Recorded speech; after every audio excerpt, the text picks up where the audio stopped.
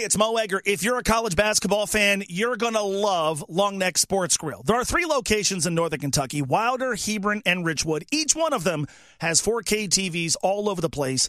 And at Long Necks, the sound is on for every big game. Plus, no place has a better beer selection, and the menu at Long Necks is awesome, but you've got to try their wings. No matter who your team is, you'll find them at Long Necks. This college basketball season, swing by Long Neck Sports Grill. Stay late, come often.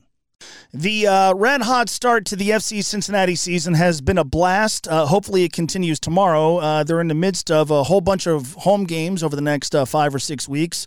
And an interesting tilt against Philadelphia Union. Tons of different storylines, tons of connections. Obviously, these two teams met with each other in the postseason last year. Chris Wittyngham is calling the game for MLS Season Pass.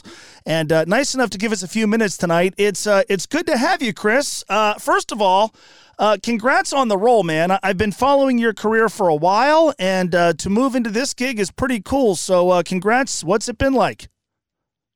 Much appreciated. Yeah, it's been incredible. I've largely worked so far in my career in MLS, but largely for places where you don't get to go to the games in person and you're calling games off TV. And then I've worked on European leagues and other domestic leagues where everything is off tube, as they say. And so to get the chance to travel around the country and see great soccer cities like Cincinnati, where I'll be heading this weekend, has been a real joy. So I've loved every second of it. All right, let me ask you this. You're a Miami guy. Miami's in the Final Four last week. You're calling a match, I think, between Orlando and Nashville. How did you pull that off?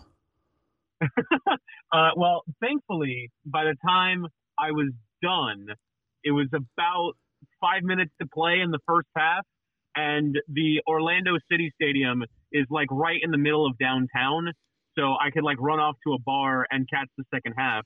Now, I guess the bad bit is that Miami basically effectively lost the game long before I was able to get to a TV. But, you know, the way to pull it off, honestly, Mo, is to use the do not disturb function on all of your devices. Yes. I would do that anyway when I'm calling a game, just because I don't want anybody distracting me, but especially required for a game when your alma mater is in the national championship. Well, as a University of Cincinnati basketball fan, I don't know that I'll ever have a team in the Final Four, but if ever that's the case, I'll heed that advice. Let's talk about the tilt you have tomorrow. FC Cincinnati, the expectations for this team, based on the way they played at the end of the year this year, have obviously been heightened. I think so far, however, they have exceeded even the most optimistic projections, and now they're atop the Eastern Conference table. I think they're good.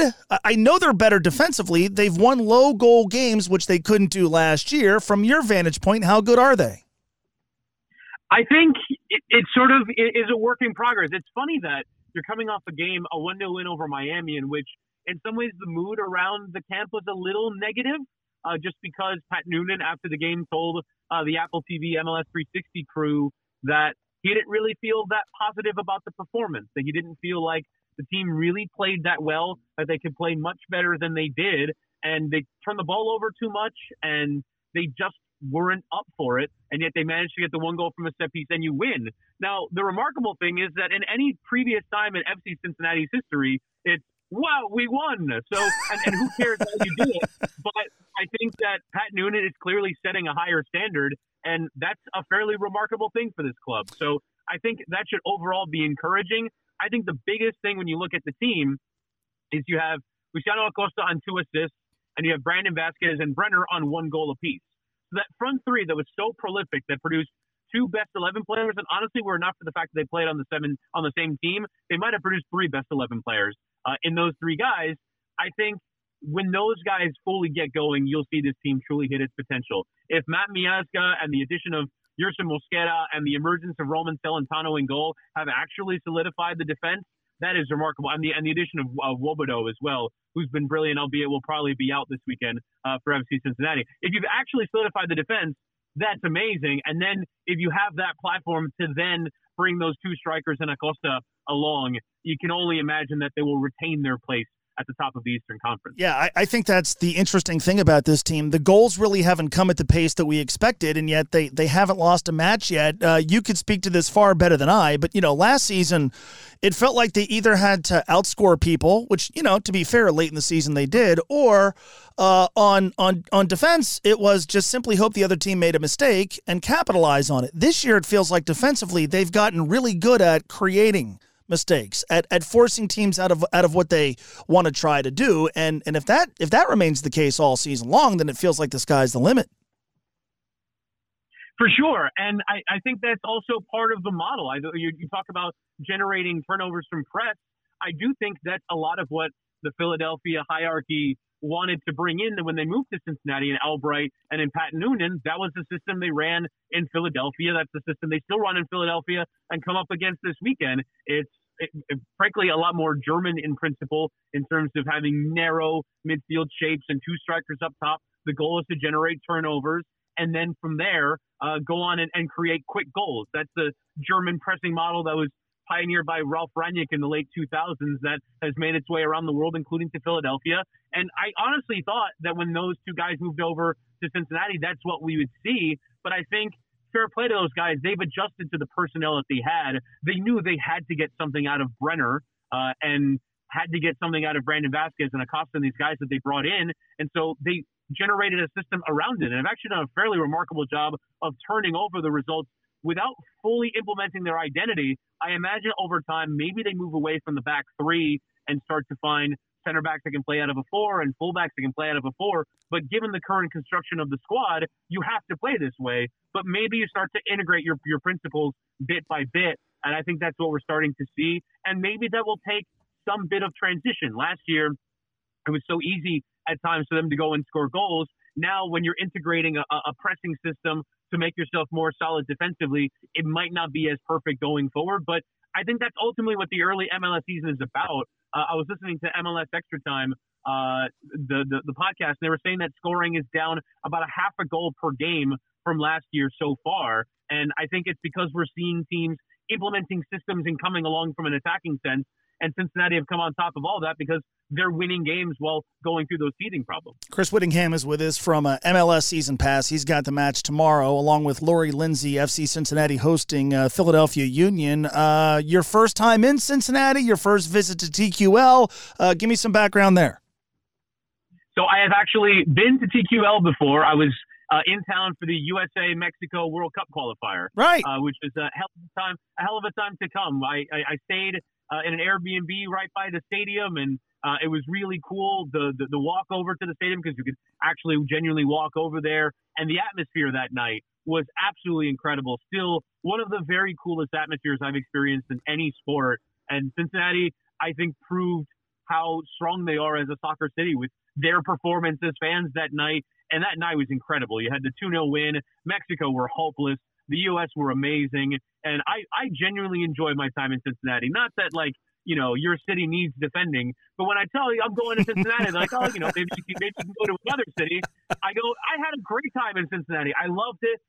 Every restaurant I went to, every bar I went to, every soccer game I went to was a great time. So I absolutely love coming, and I'm going to be happy because last time I went as a fan, I'm going to be happy this time to see what the guts of the stadium look like, as it were, and going into the press box and going into the broadcast booth. It's a beautiful stadium. I've not been to all of them in Major League Soccer. I hope to hit most of them this year with MLS Season Pass. But I have been there before from an outside perspective, and it looks sensational. The weather is going to be better than it was that night, and hopefully the match lives up to the billing. It should be a lot of fun. Obviously, and you put this on your social media, I mentioned it at the top, FC Cincinnati and the Philadelphia Union, there's a lot of commonality with Chris Albright and Pat Noonan, obviously two clubs that played against each other in the postseason last year. As you talk about the matchup itself tomorrow, give me an idea of some of the storylines that you and Lori will be tapping into. I think that's a huge part of it, just the shared connection, the shared identity that these two clubs have, and how remarkable it is that you see often basically clubs get poached, or in an American sports context, the Patriots have had all their assistants taken for the last 20 years, and then they struggle to recreate it wherever they go. I find it remarkable that it's the number 2 in the coaching staff and the number 2 in the front office and they've managed to recreate a successful model and have kind of done it in their own way. I think that's a huge story. But to me, I think the biggest story from a playing standpoint that we'll be talking about is the way that Philadelphia approached this game, because they're in the middle of the CONCACAF Champions League, which for your listeners is the competition that pits all the best teams from this part of the world. Usually by this stage, it's largely a contest between the Mexican League and MLS, and the only matchup that actually in the quarterfinal round pits an MLS team against a Liga MX team is Philadelphia going against Atlas from Guadalajara. And so you have a team that played on Tuesday night and plays again next midweek, traveling to altitude, about 5,000 feet in the air, where they're going to play the Estadio Jalisco. And so how are Philadelphia going to balance the game, considering it's an important game in the league? They have not gotten off to a very good league start after winning the conference last year. And so how are Philadelphia going to approach the game to try and get a result or get something from this game? I think Cincinnati might actually be fairly decently placed to do so because Philadelphia have this other competition to worry about. You imagine at some point they'll right the ship and will certainly comfortably make the playoffs, if not host a playoff game. So I think Cincinnati have a genuine opportunity based off of this. You can call it a distraction, but in some ways, it's what MLS teams play for. You succeed so that you can go on to play in Champions League. So you can go on to be crowned the best team in this region. Philadelphia have genuine hopes of doing that, and I think they're going to take this game coming up next midweek very seriously, and I think it could present an opportunity for Cincinnati. Should be a great atmosphere tomorrow night. Enjoy your stay in Cincinnati. Have a great call. Hopefully we can do it again, Chris. Thank you so much. Much appreciated, Mo. Have a good one, sir. Hey, it's Mo Egger. If you're a college basketball fan, you're going to love Long Neck Sports Grill. There are 3 locations in Northern Kentucky, Wilder, Hebron, and Richwood. Each one of them has 4K TVs all over the place. And at Long Necks, the sound is on for every big game. Plus, no place has a better beer selection, and the menu at Long Necks is awesome, but you've got to try their wings.